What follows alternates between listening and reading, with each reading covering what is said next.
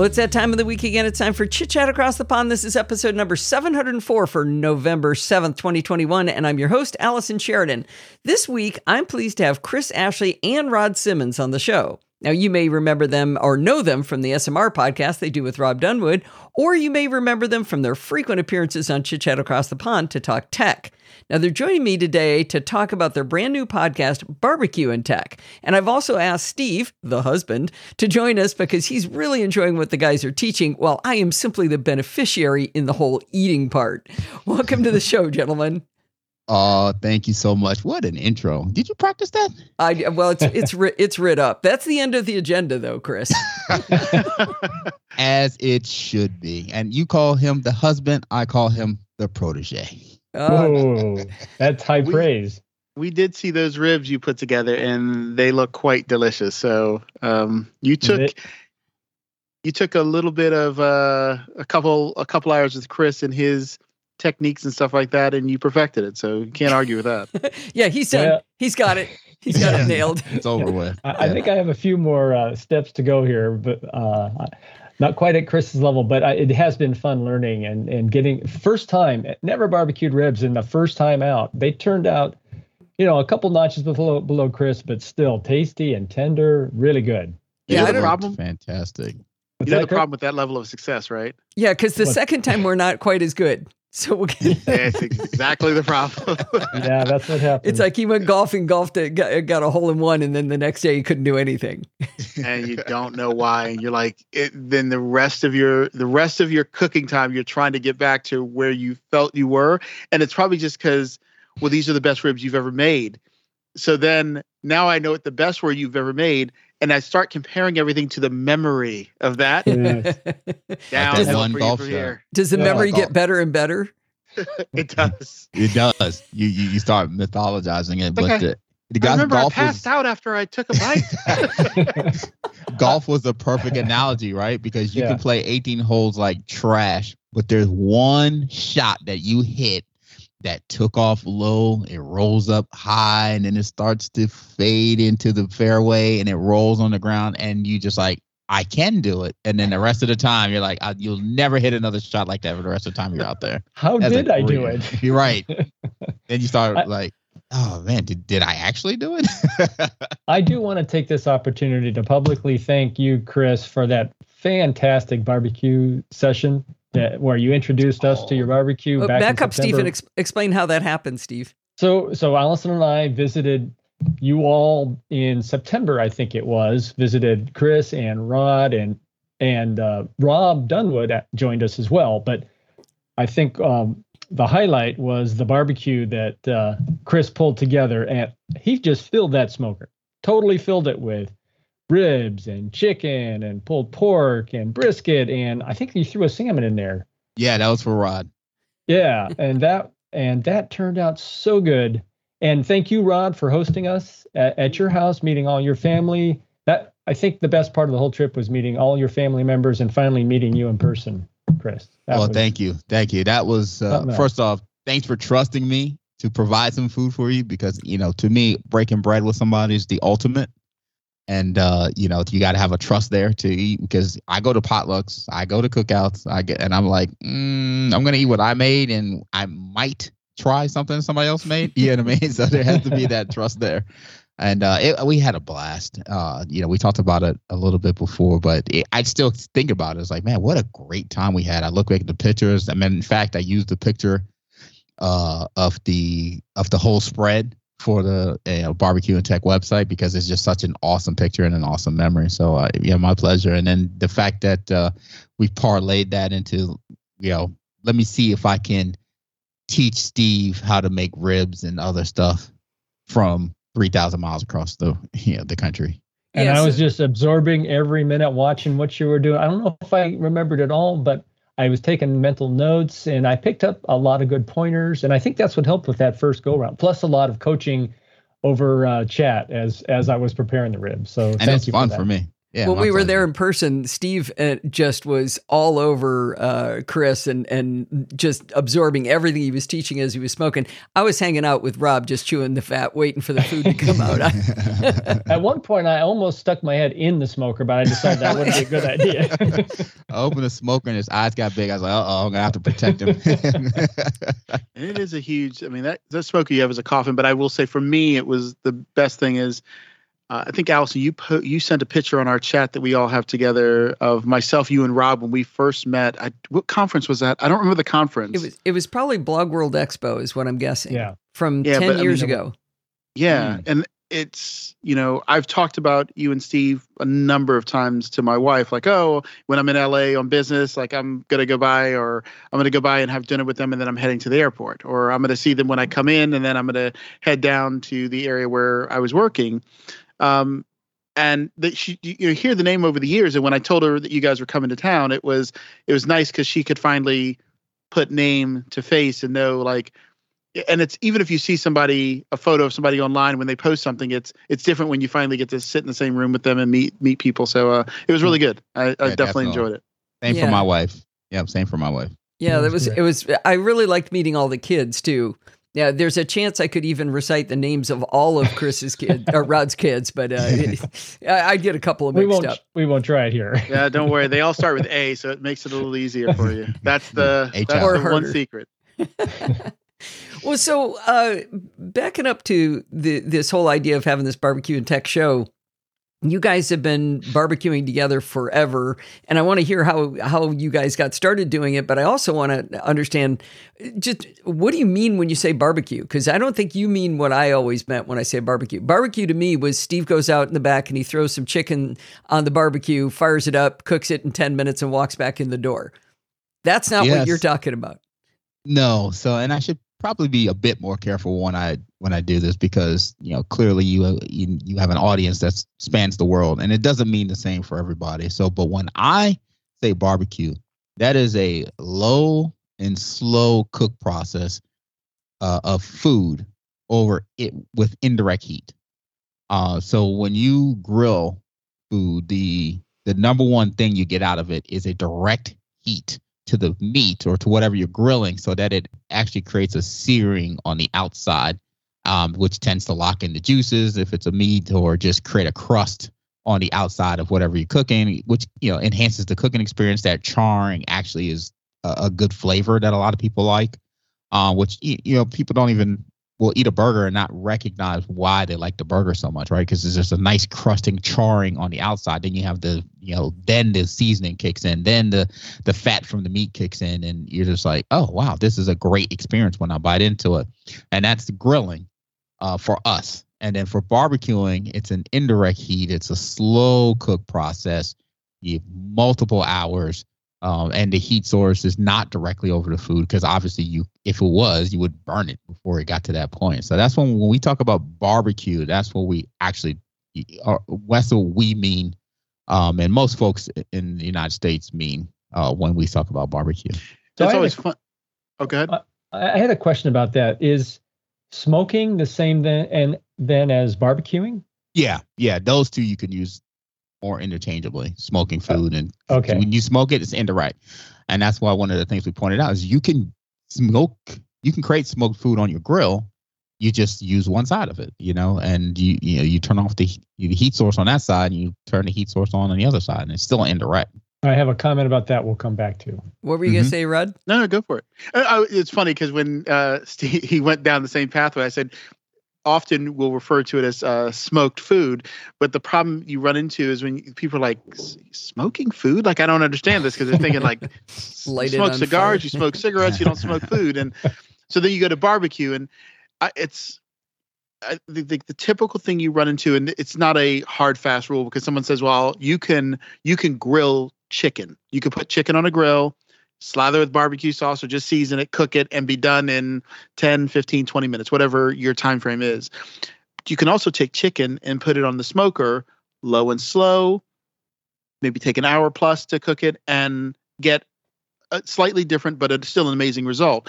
But I think typically when we're barbecuing or slow cooking food, it's often food that requires a little bit more time for components of the meat to break down. Ribs are a good example of that. Pork shoulder is another classic example of that, and brisket is another fantastic example of that. But I know Chris has smoked a burger before. You made the the mac and cheese burger. So it's not always a hard and fast if it has to have this like connective tissue that needs to break down, because you can smoke something as simple as a burger. Yeah. But you were going to ask a question, Steve. Go for it. Yeah. So this gets a little bit into the equipment that you're using. And I know, Chris, you've got a pretty high-end smoker, which weighs what, 2 tons? Half a ton? 600 pounds. Slightly. It's a big device. It's, I think, I'm not clearly at that level where I'd go out and invest in that, but I wanted Allison's listeners to know you don't have to start, you don't have to go out and buy something like that to get some decent results. And case in point, Chris walked me through using my regular Weber barbecue, 3-burner grill with a high top cover, and walked me through how to get the slow cook flavor and juices and so forth with a traditional barbecue. And it takes more work, maybe a little more work or finessing than a smoker does, but you can still get decent results. Yeah, so like anything else, if it's not designed for that, but you can figure out a way to get it done, it's just a little bit of initial setup to do it. And I think what you're pointing out is the basis of why we are having so much fun doing this new podcast, because so much content that exists out there is geared around either the super professional, or you have the competitor guy that is, you can do this at home, but everything they talk about is at the competitive level. And so for me, it'd be fun to compete in a barbecue contest, but I enjoy smoking food for friends, smoking food at home. And I was like, why not have a conversation around the folks that are like me, that are that backyard pit master? You're the pit master of your own backyard. And so why not help folks step their levels up at home and then enjoy what they're doing there, and no matter what, because Rod and I did not start out with the smokers that we have today. And much like you're doing, Steve, or you described, we just used a regular grill. And then from there, we just bought like a cheap $70 smoker. So, Chris, you mentioned, starting out, if you want to slow cook, you want indirect heat. So if you got a 3-burner grill, you can light one burner on one side, keep it low temp, put the food on the other side. You don't have direct heat. And that worked fine when I had 1 rack of ribs, which was my first go round with barbecue, with your guidance. Then I got 3 racks for a Dune watch party. And I no longer have an open spot where, I have to use one of the grills or one of the burners under one of those slabs of ribs. So what I ended up doing is, Allison may not have liked this, but I got a couple cookie sheets and put them on top of the burners. And these were, high temp cookie. These are really, they can handle high temp. Sheets. Keep going. Can we refer to these as formerly known as cookie sheets? And I have cookie sheets on my Christmas list. They are now indirect heating covers. For my barbecue.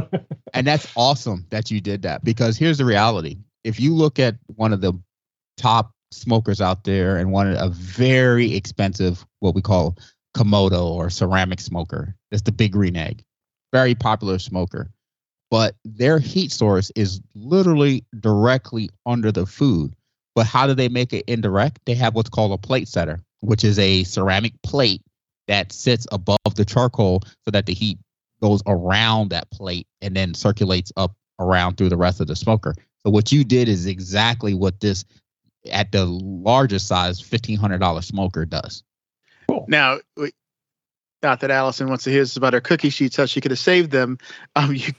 Sometimes you can take they sell like racks that almost like clip onto your rack to give you like another elevated level above one rack. So you buy one that's a quarter or half what your current rack is. You kind of clip it onto your rack. You put 1 rack of ribs or 2 racks below and 1 rack above or 2 racks above, so you can get 4 racks in there, and you're stacking them to one side of your grill. So you can find things that can kind of give you that ability to do the elevated stack. But again, you're looking, you dealt with what you had, but there are probably people there who have like a $30 Weber kettle smoker that uses like charcoal, and you can do good barbecue because you can either put the meat dead center and kind of put the charcoal in a ring all the way on the outside, or just shove the charcoal to one side and cook on the other side. But it's what most people do. Yeah, it's impromptu on how you want to go about getting what you want. We should just limit the number of guests so that we only need 2 racks of ribs, because you could have the heat on in the middle one, right? Because he's got a 3 burner. There you go. I want to do like 5 or 6 racks now. Now you're on the Chris's smoker.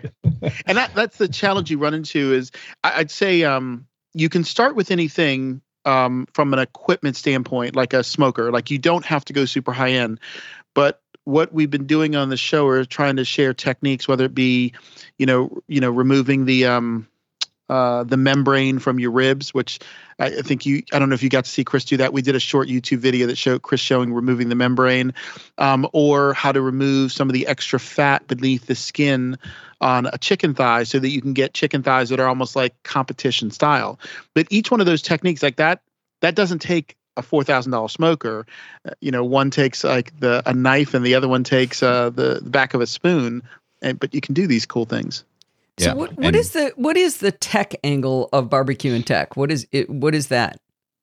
So if you watch like these early on the barbecue pitmaster shows, all the shows were about the smoker and the process.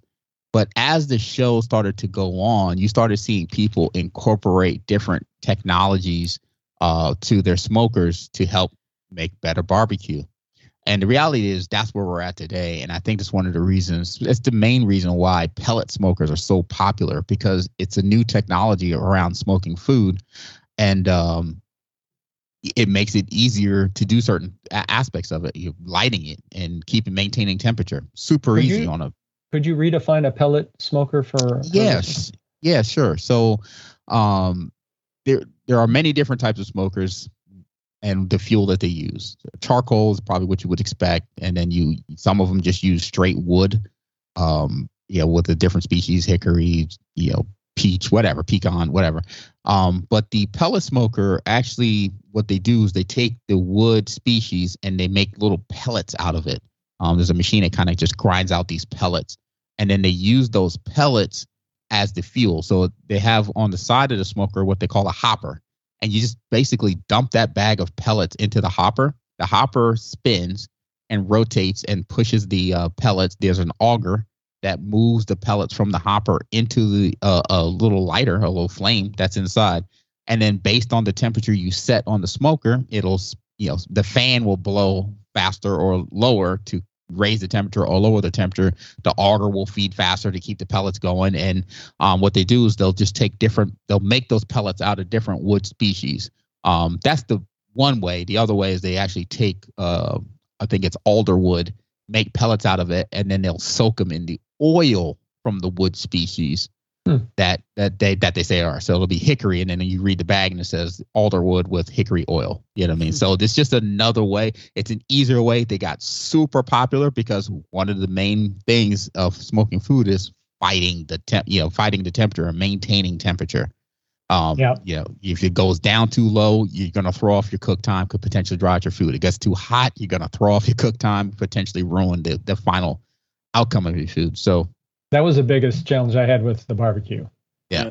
So the funny thing is, if you're probably living up north of all of us in Canada, you're probably like, what you're describing sounds like a heating source for my house. Like many people have pellet heaters where they take like 100-pound bag of pellets. I was going with friends who have pellet heaters in their house. They dump it in, they turn it on, and it's like a regular stove that you would heat a house with.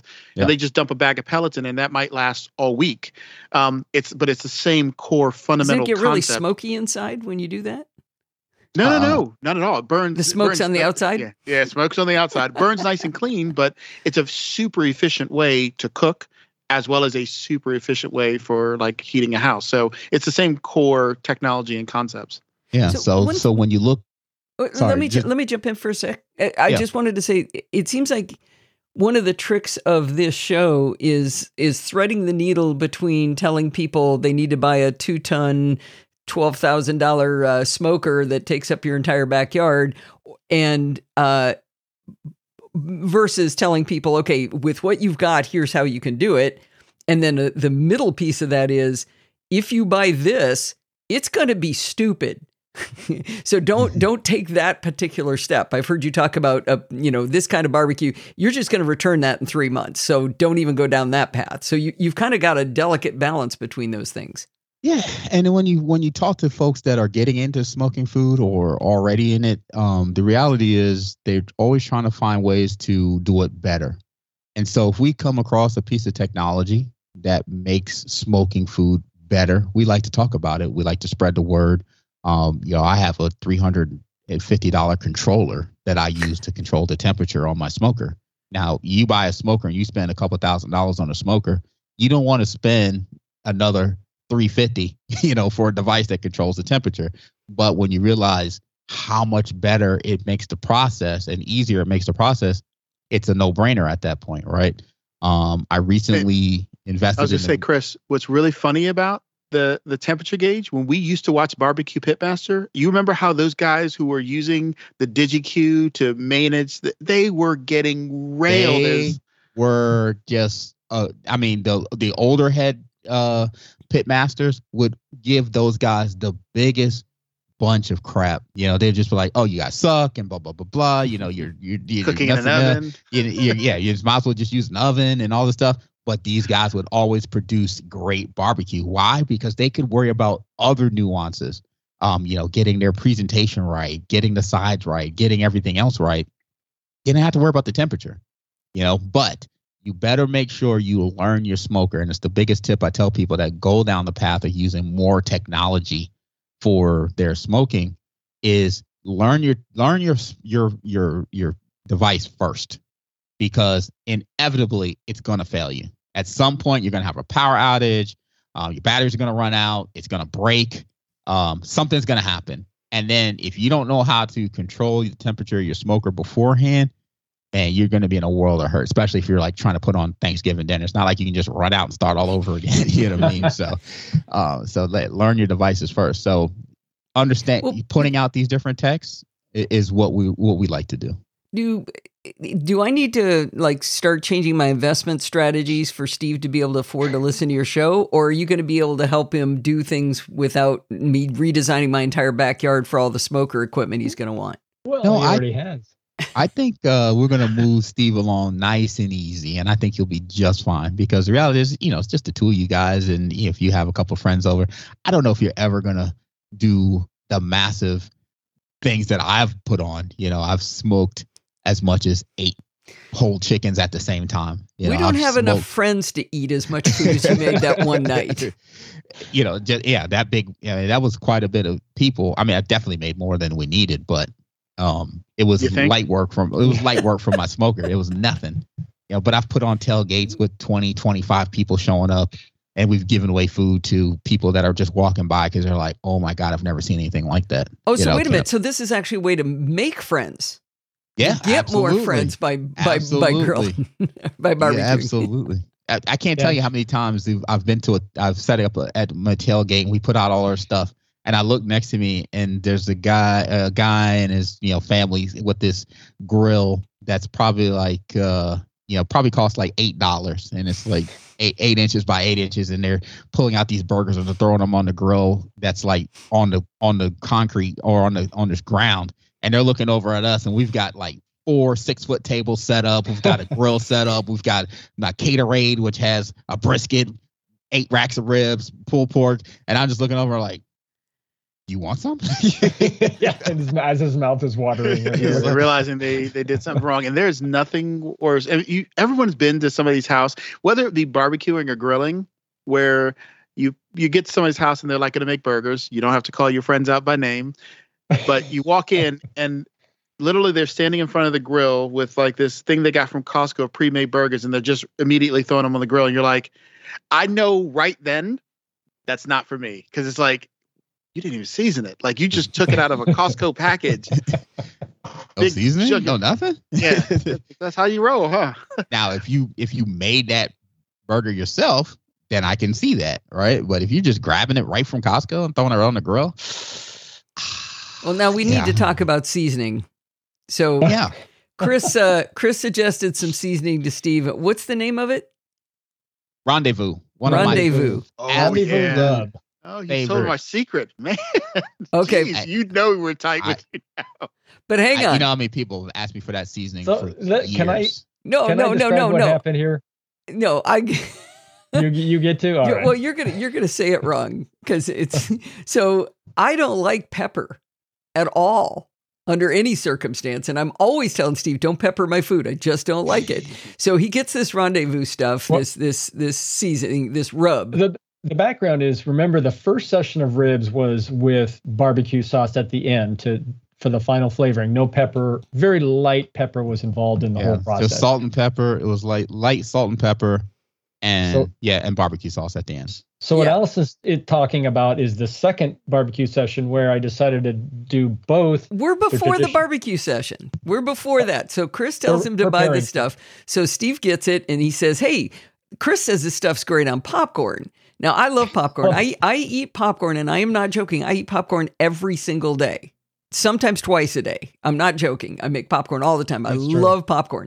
Steve gives me one bite of this, and I had to go rinse my mouth out. I detested it so much. So what did he do this week after barbecuing with it? He put it on my vegetables. I had to go label. I put paper labels. I'll put a picture in the show notes. I put a paper label on the on both bottles that said poison and drew a skull and crossbones on it. So folks understand, Rendezvous is an extremely popular barbecue restaurant in Memphis, Tennessee. I mean, Rod introduced me to them years ago, and I actually had the opportunity to finally eat there. And their rub is so popular that not only do they sell it everywhere, but they don't use sauce. They have sauce on the side that you can get, but they'll layer the ribs on it. They'll layer it on the ribs. They'll throw it. They'll smoke it with the ribs. Then they'll take the ribs out of the smoker, and then they'll layer some more on there, and then serve it with and then they'll put the seasoning on the table. And then when you order like a large amount of rub from them, they'll actually send it with packed with bags of popcorn, and the popcorn is seasoned with the rub. That's how super popular and this rub is. Okay, so I'm not saying this is a bad rub. I'm saying as a husband, if your wife spits it out and has to wash her mouth out, don't later on put it on her vegetables. That's all I'm saying. To be fair, when I did the second round of ribs, where half were barbecue and half were rubbed, you liked the rubbed ribs. I did. Right? I will confess that. That was my last experience with you tasting the rub. So I said, maybe I'll sneak it onto the vegetables this next, but it was vegetables by themselves, right? Not so good. And I think what the important thing to point out with that is, so one of the things that I learned along the way is that barbecue is not only is it subjective to the person that's eating it, but it's also regional. So what you would get in Texas, as far as what they consider to be barbecue, is completely different than what you would get in North Carolina and what you would get in Kansas City. Kansas City is very heavy on the sauces, a lot more brown sugar in their sauces, whereas North Carolina barbecue, or what they'll say Carolina style, is more vinegar based, mustard based and vinegar based. So they like that. Whereas Texas is really there's two parts where they're mostly just salt and pepper, no sauce whatsoever. And then you have the influence of a lot of the Latinos that are there. So you see like a lot of cumin and Southwestern flavors incorporated into some of the barbecue that you get from there. So, so what you got was a Memphis, which was heavy on the seasoning. They do a bit of a sauce as well. So that region might not be for you when it comes to ribs. You may just prefer more of a Texas style, or maybe so you have to go through these different regions and their different barbecues. And then once you find one, and that's what happened to me is, I was just eating barbecue at first and I love barbecue. But once I started to realize the differences, now I know when it comes to pulled pork, I prefer that Carolina style, that heavier on the vinegar. When it comes to brisket, I've never put sauce on a brisket. It's all salt and pepper. But my ribs, I can go back and forth between just salt and pepper, or more of that Memphis style with the Rendezvous rub, or the KC where we put a nice sweet barbecue sauce on it. So that's one of the things that's part of the journey of going through this that I really enjoy. And I think part of it is experimenting and going to different places, because Rendezvous just happened to be a place that I went to on a business trip. And I distinctly remember sitting in the restaurant calling Chris and saying, dude, these ribs are ridiculous. I never forget it. And I'm like, there's no sauce or anything on them. And so he's like, you got to find out if they sell the seasoning. So I think I bought like 2 things of the seasoning and brought back one for him, one for me. I can ship you some more. Oh. No. From there, we've ordered the seasoning. We order them by the case now. Yeah. It's just like, and at one point in time, you could only get it directly from their website or calling. You actually was calling the restaurant. And then they finally got a website that you could order from. And now you can get it right on Amazon. Or both. Yeah. So, Rod, I know that if anybody's going to try to keep there to be any kind of an agenda whatsoever on the show, it's going to have to be you, because this is not the way Chris rolls at all. So one of my questions was, do you have a view of how the show is going to roll out over time? Do you have like milestones? You know, by this time we need to be teaching this or anything like that? Or is it just going to be random fun? No, we're trying to go over individual topics. Like Chris and I were talking, we were like, oh my gosh, because we're trying to do the show rather than like a weekly show, more episodic. And then we realized that we had recorded episodes, but when we released, we're like, we're not gonna have a Thanksgiving show. We must get in and record a special release for Thanksgiving. That was gonna be one of my questions. Yeah, this probably this weekend, Chris and I are gonna sit down and we're gonna record us planning out our Thanksgiving preparation. So for anybody who's subscribed to the show, this is exclusive because we timed the show. We had recorded a bunch of episodes and we were timing it, and I looked at it, the timing, and I was like, oh my God, we've done so many episodes that we're gonna go past Thanksgiving. So I was like, we gotta need to insert one in. Yeah, give us enough time to prep for that. Yeah, and another exclusive, shock the world. Rod and I are actually planning the episodes. Amazing. Yeah. We do sit down, we write, we get show notes together. So we kind of know what we're going to talk about. The only resistance I have with Chris is I was like, let's talk about brisket. He's like, we got to save that. And I'm like, dude, it's just another meat. Like, let's get into brisket. Let's have the conversation about it. Cause if you watch any barbecue, like, on like YouTube, like anybody doing barbecue, like Malcolm Reed or something like that, you could probably go through his feed and see he's done ribs 26 times. Like, we're not going to do one episode of brisket. We're probably going to do 20 episodes talking about brisket, or so 20 it's okay episodes to talking introduce about it chicken. early. Yeah, let's talk about brisket now. Brisket 101. Yeah, I protect it so much because it's a difficult thing to smoke.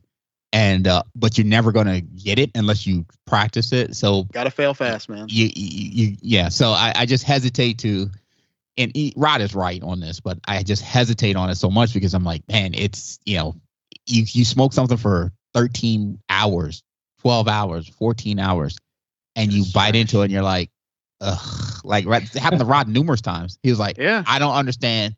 I've had your brisket. It's ridiculous. I smoke a brisket. It comes out terrible. And I'm just like, I don't know. I'm giving you my exact process, everything. With exception 4. Is he leaving out some key steps there? Oh, of course. Definitely. No, of course not. No. It's like, I can't wait till he calls and begs me for something.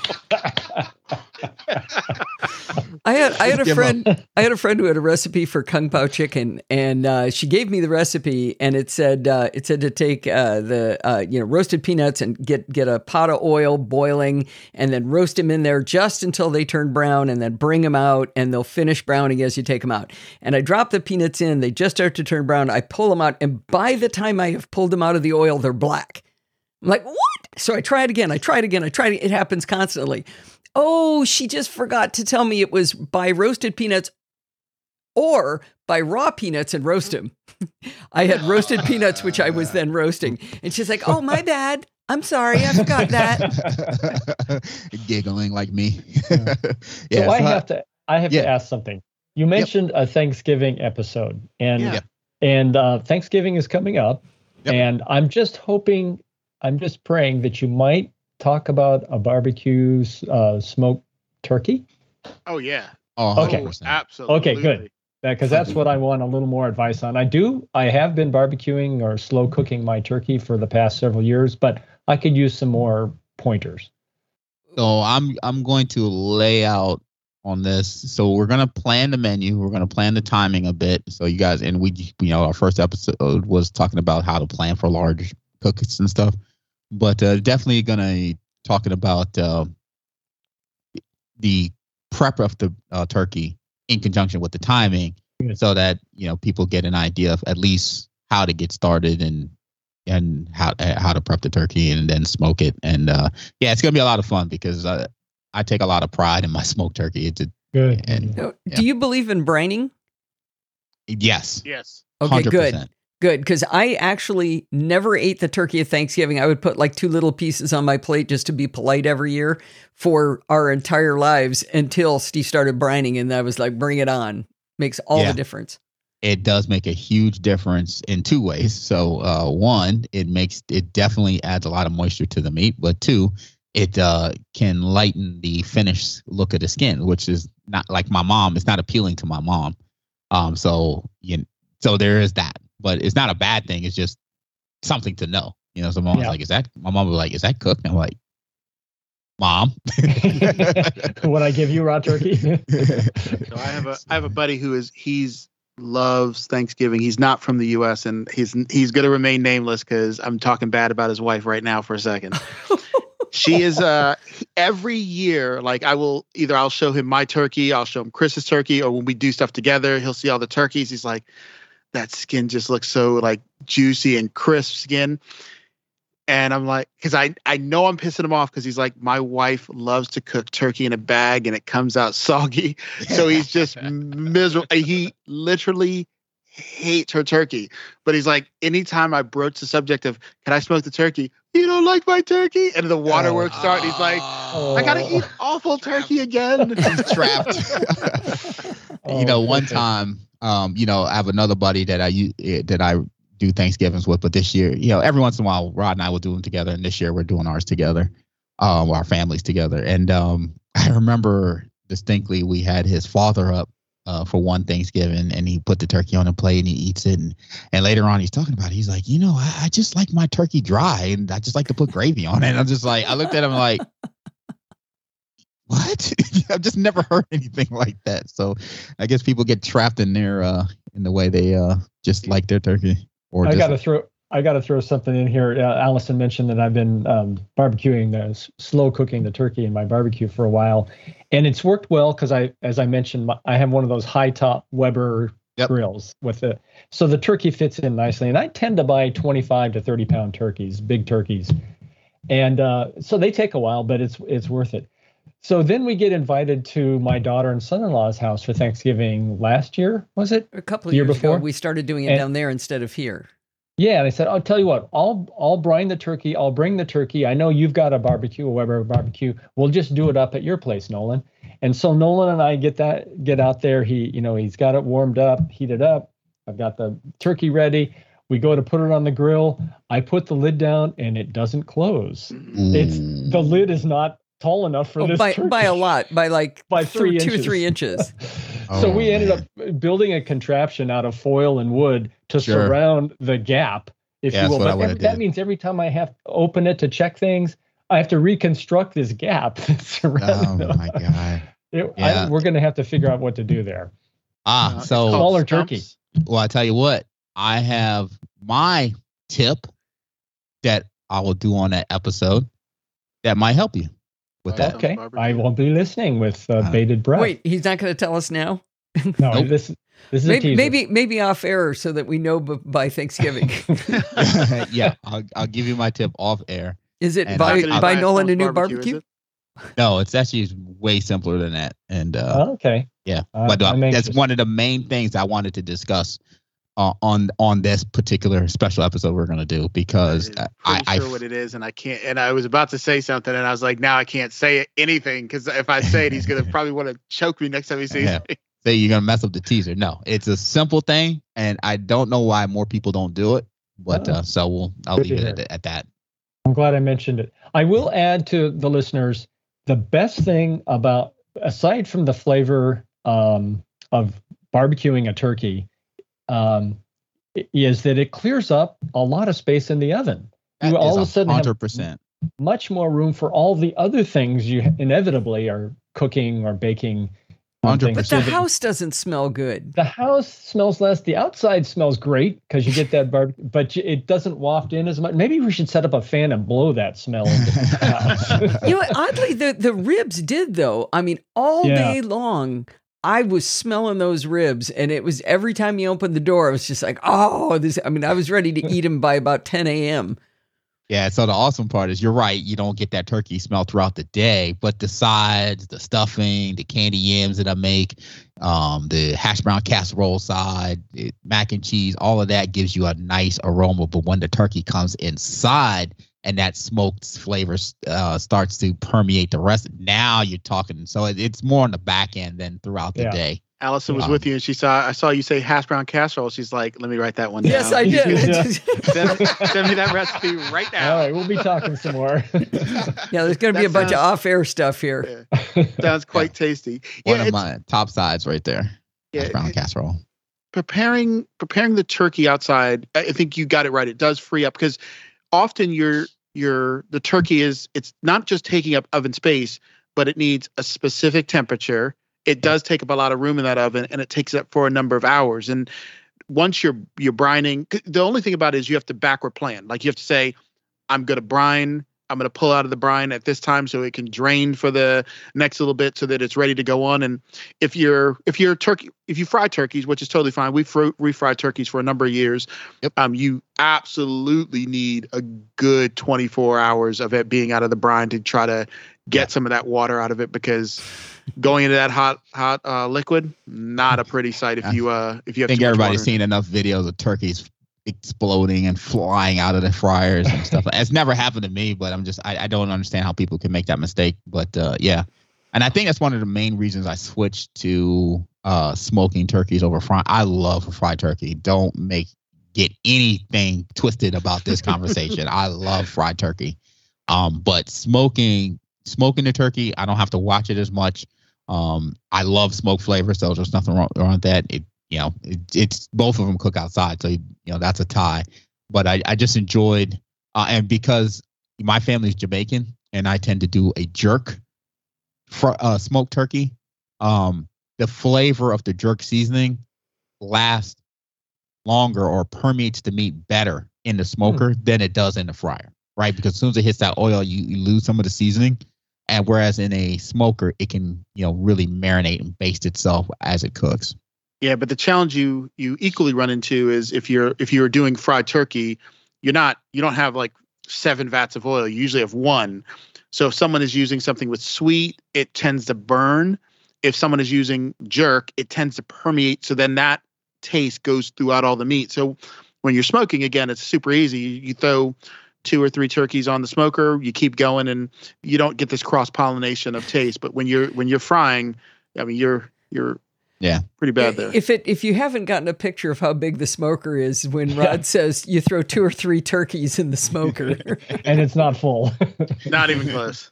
Now, I want to make sure I understand that. I know there's one technique that you're really a proponent of, and that's when you take chicken, like chicken legs, and you boil them and then put them on the barbecue, right, Chris? That's how you get them to fall off the bone.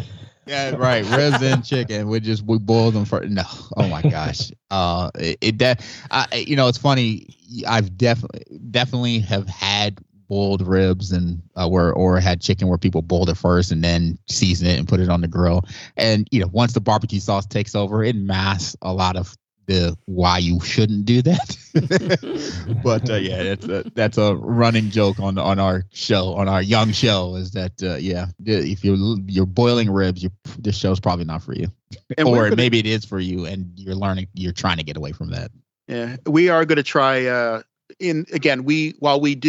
While we like to talk smoked food, we do get into grilling. I think we did an episode purely on burgers, which will be coming up soon here. Or if that was a lot of fun. Coming up. But we want to do sous vide as well. So which will be a different thing because I've never done sous vide, and I've had it and it was excellent. it never appealed to me as something I wanted to get into, just because I'm focused on trying to get better at smoking food. But it is always something that kind of interests me, because the process is much the same, right? You're slow cooking something over a long period of time, and then a lot of it is reverse searing at the end. So once it's done, then you put it on the grill. And I have a buddy who I consider to be an expert at sous vide, and went to his house in Canada. He invited us to dinner, and he made some fantastic pork tenderloins with some jerk seasoning, a jerk rub on it. And so I'm definitely going to have him on, and we're going to talk sous vide, and maybe I'll even buy a machine and just try to get into it. So it'll be a learning process for me and whoever else is considering it.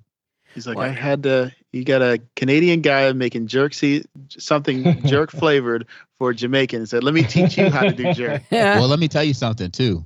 That was one of the best jerk seasons I've ever had. And I was like, I need that. You know me.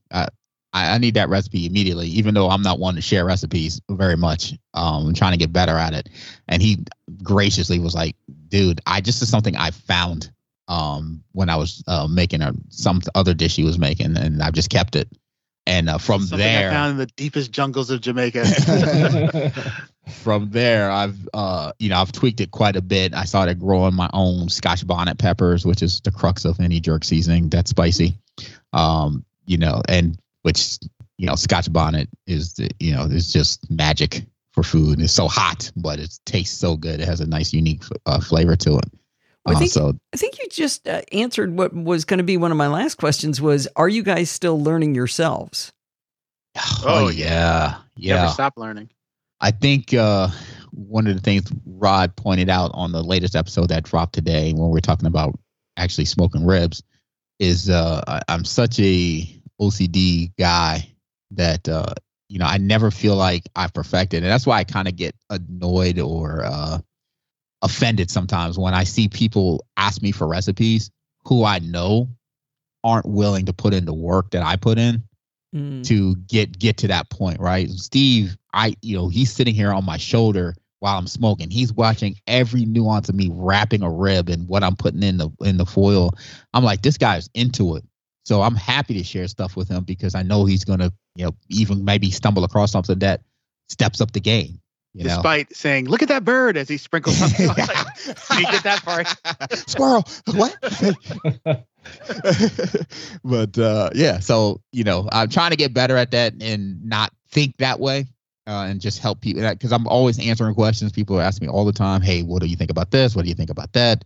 What do you think about this smoker, this seasoning, this rub? And so I'm continuing learning. And honestly, I even though I smoke a brisket with the fat side up, which is a huge contention in the barbecue world. Do you smoke brisket fat side up or fat side down?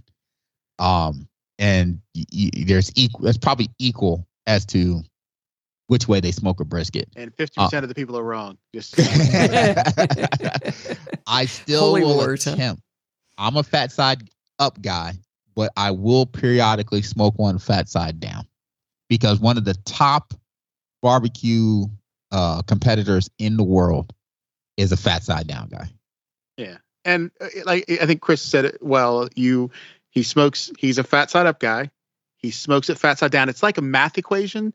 There's always a proof to validate you're right with what you were doing. And then he turns it right back up and smokes it fat side up. So that's where you got to go. But it's hard, because I think it's kind of like golf. When you're smoking food, is that at some point in time, you're gonna make the best ribs like you did, and then sometimes it's not gonna work out, and you got to figure it out. So I'm gonna stop talking, because apparently this is not plugged into power. I don't know why it fell out, so I'm grabbing to make sure my Mac does not die on me. So I'll be back in 2 seconds while you guys finish up. 2 seconds for me. So let me bring up something back to the tech angle a little bit. Because you mentioned this briefly on your last episode of Barbecue and Tech, Chris, and that was a very important component to smoking is the temperature of the meat and the temperature of the environment around the meat. Yeah, and that's critical. So thermometers, especially ones there, Rod is back. Thermometers to measure those temperatures are important, and you always tell us don't rely just on that built-in thermometer that's on the lid of your barbecue cover. So I listened to that, and even before this, Allison bought me the MEATER temperature monitoring system, and I love it. She loves you. I love it. And MEATER. Yeah, that's love right there. Yeah, and it's a four temp probe system. Yeah. So it's cool because the MEATER base unit ties to your home Wi-Fi, so it communicates through Wi-Fi, and then the probes, which stick into the meat without any wires, communicate to the base station via Bluetooth. So everything's wireless, and you can be anywhere. And in fact, you don't even have to be in your house to monitor the temperature of your meat. And the probe has, and in the pointy part of the probe is one of the sensors, and then outside, the part that sticks out of the meat is the other sensor. So it's measuring both the ambient as well as the inside temperature of the meat, and that's just what you want, right? 100%. And so let me break that down a little bit. So one of the most inaccurate things that you can ever look at when you're smoking food is the temperature gauge on your cook device. It's in the door. It's up high, and a lot of times in these grills, the temperature higher is hotter, right? As you would expect. And the temperature at the grate where the meat is what you need to know, right? Because if you think the temperature is high, and because that's what the gauge is telling you, and yet you're about 20 degrees lower at the food, and then you're wondering why it's taking so long to finish. That's why, so understanding the temperature at the grate is super important. Of course, you want an accurate reading of the food. You want to be able to look at it over time, so you know what to expect. You know when your food is going to be ready. And that's the one thing. And for a person like me, I have 4 racks inside of my smoker. So I want to know that, what the temperature is at something that's sitting at the top of the smoker and what the ambient temperature is around that, so that I know what to expect when it'll be done. And same thing at the bottom, where it tends to be hotter, especially right where the air is coming into the cook chamber. And that's where I like to cook chicken at a lot, because the heat is hotter, and then it can help crisp up the skin. And the MEATER does a great job of doing both. I have a controller that has a probe for the smoker to give me the temperature of the smoker, but it also then gives me the temperature of the meat. I can take different probes out of it, split them off, and just give me up to 4 different meats what the temperature is. But it never gave me the temperature at each meat that I'm cooking, which I find is awesome with the MEATER, because I just finally broke down and got one and just decided to test it out. And now I'm really happy with the MEATER. Now I need to do, before I'm all out recommending it, even though I would tell anybody that so far it's been great. I've used it a couple times now. The last thing I want to do is a huge cook. So I've only done 2 racks and left it at that. I haven't cooked on all 4 racks yet at the same time. So I think. One thing I was going to say is, so you can buy this MEATER thing as just one probe, or you can buy the set of 4. These are not cheap. It's $300 for a set of these 4. But I'm thinking about in the turkey now, we can have 4 probes in one turkey. That's what I do. Yep, yeah. I use all 4. And there's nothing wrong with that either, because the biggest problem, and I will drop this on this show, the biggest problem that people fight with a turkey is the fact that, and people may not even know this, that the white meat actually cooks faster than dark meat. So that's why a lot of people are like, oh, wow, the breast is dry, so give me the leg because it's still juicy. And it has more fat in the leg, in the bottom of the bird, and therefore it takes longer to cook, but it remains juicier longer. So you've had people do all kinds of techniques, and to the point where sometimes they'll ice the top of the breast so to keep the temperature lower, so that they come up more even. They'll wrap it they'll wrap the top of the breast to kind of help. They'll do everything. They'll split. A lot of chefs will split the bird. And that way they can, and then put it back together when it's done, so they can cook at different times and temperatures. So there's all types of things that people do to fight that. So it's nothing wrong with taking a probe, putting it in the breast, and then putting one in the thigh. If you're doing just one, you always temp the thigh, because it takes longer to cook, right? And you don't want to pull it out when the breast is done and the thigh is not. But nothing wrong with understanding what the temperature is of that bird at the breast level and at the thigh level.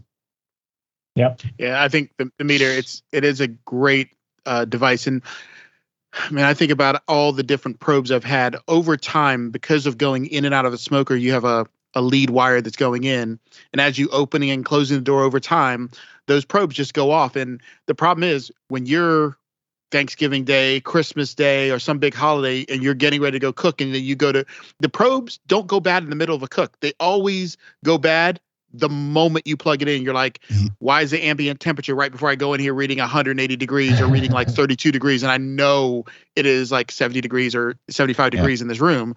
So you're like, I got a bad probe. I got another bad one. And then you're just, now it's not like they're interchangeable. So now it's like, I got to buy a whole new unit. So the thing that I like, you like most about the meter. Yeah, it depends on the device. The thing that's nice about the meter is that they're all wireless. Yeah. So you're not really worried about a cable, if you will, going bad on you. Well, the cables are gross to clean too. I hated cleaning the cables on the iGrill. Yeah. The meter's super easy to clean. Yeah. What I found surprising is that you get a decent signal apparently out of a closed barbecue. It's a metal box, yet I can still get Bluetooth from that. Well, Bluetooth and Bluetooth from this probe from the thermometer into the base unit.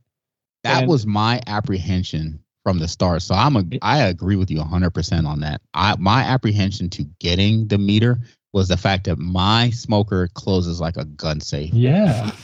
When that thing closes, it's like ka-chunk. It looks like a gun safe. Yeah. And so I was like, how is Bluetooth going to get out of that thing but it worked.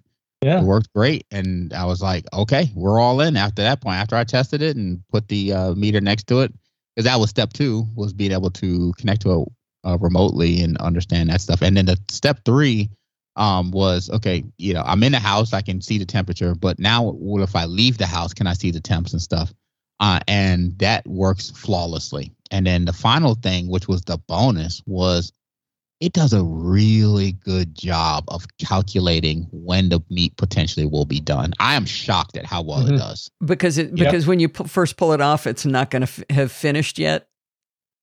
Well, no, not even that. It's just like when you put the meat in and you set the temp. So I did some beef ribs a couple of days ago, and I probed them, and then I said, okay, the temperature I want these beef ribs to be done at is a 195. And it said, okay, it'll be done in 4 hours. And I'm telling you, if it wasn't spot on at 4 hours, and it was like 19 minutes left, wow.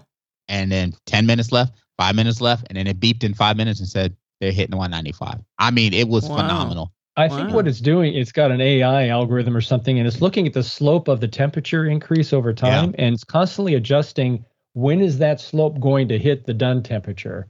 And feeding that back and constantly updating. But even predicting it up front, it sounds like it was pretty knowing accurate the slope too. And knowing how hot it has to get, it just extrapolates that and adjusts the extrapolation based on the current temps. I got to say, we got to talk to the meter people though and find out how they did that Bluetooth thing, and then please ask them to tell everybody else who makes Bluetooth devices to use whatever they used. Oh my God, yes, because I hate Bluetooth as a technology. It's still terrible, but they got it right. Whatever they did with Bluetooth, they got it right. Yeah. And I will say, I know you use the Flame Boss as well in conjunction. And while the meter is fantastic for telling you ambient air temperature, it's fantastic for telling you food temperature. If your ambient temperature is low and you're away from home, with that DigiQ, the Flame Boss Chris has, he can now go in and control the smoker, drop more, tell it to open up a little bit more, bring the heat up. I mean, it's just... that's the $350 thing that goes with his smoker. Yeah. Okay. Yeah. He can do that remotely. He can do all of that remotely. And that's nice. Where you're stepping your game up, because if you're doing a long smoke of like a brisket or a pork shoulder, and I got to go watch my daughter play soccer. Well, being able to be away and say, all right, it's getting a little cool. I mean, you've had where you had to call back home and ask your wife to go out and say, what's going on? Because something gets stuck in the hopper and she can make an adjustment. Or you have the nightmare of why, it's a backup, because you're getting the ambient temperature from the meter, and then you have your other probe, and he's opened up the gun safe, if you will, a number of times where the temperature gauge that he has fallen out. So it's now now in regular air. You close it and it's like, I'm trying to heat it up. It's not warming up because it's getting normal air temperature. And I just wasn't paying attention. With the backup. and I was cleaning it and I didn't clip it on properly. So it kind of just dropped out of the smoker and I just closed it and walked away and wasn't paying attention. And so it's like, oh, the smoker is only at 80 degrees. So it's cranked the fan up to 100%. Oh. And by the time I look at the smoker, it's like at 350 degrees. I'm like, what the heck is going on? And I'm like, oh, there's the probe down there. Okay, awesome. Yeah, so you have to close everything down and bring the temperature down. It's fine to undershoot your temperature a little bit. It's a pain when you overshoot your temp. Yeah, because those things are so good at holding heat. I mean, bringing it down, like, it's a battle. It's rough. And, you're basically choking it off for the next, hour or so until the charcoal starts to burn out a little bit. Now, I will warn one. Oh, go ahead. No, go ahead. We'll warn one thing for anybody who's getting started with this and they're going to use like a Weber or like any type of basic grill. Wait, we lost Rod. Hang on, Rod. We're losing you. Maybe he's back on Wi-Fi. Oh, there we go. All right, I'm back. Yeah, start that thought over. You guys never moved.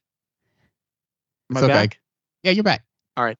Yeah, the only thing I was going to say is if you're doing anything and when you're smoking and you're using like a Weber kettle or something that has a very thin wall, try to avoid doing it on a super cold day or rainy day because you will battle temperatures 10 times more. Like try to get yourself, if it's going to be cool, just not like, close to zero. And if it's going to be rainy, let it drizzle, not torrential downpour, just because it's going to constantly be cooling. And Chris is he's laughing because he knows we live through this, and it's one word of advice. And we're laughing put it under an umbrella and go. We're laughing because it hasn't rained here since 1972, so not a problem for us. Hey, you guys, I hate to do this. I'm going to cut you off. I know everybody would love to keep listening, but this was supposed to be a teaser show to get people to go over and listen to Barbecue and Tech, and I believe it's at bbqandtech.com. Is that right?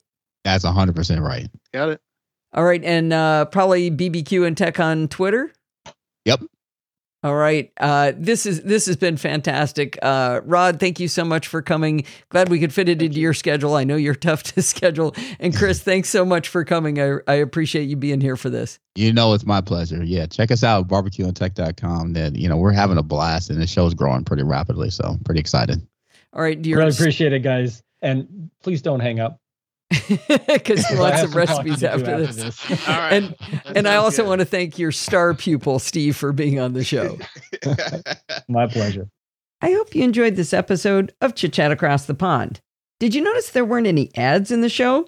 That's because this show is not ad supported. It's supported by you. If you learned something, or maybe you were just entertained, consider contributing to the Podfeet podcast. You can do that by going over to podfeet.com and look for the big red button that says Support the Show. When you click that button, you're going to find different ways to contribute. If you like to do a one-time donation, you can click the PayPal button. If you want to make a recurring contribution, click the weekly Patreon button. Or another way to contribute is to record a listener contribution. It's a great way to help the NosillaCastaways learn from you. If you want to contact me for any reason, you can email me at allison@podfeet.com, and you can follow me on Twitter at Podfeet.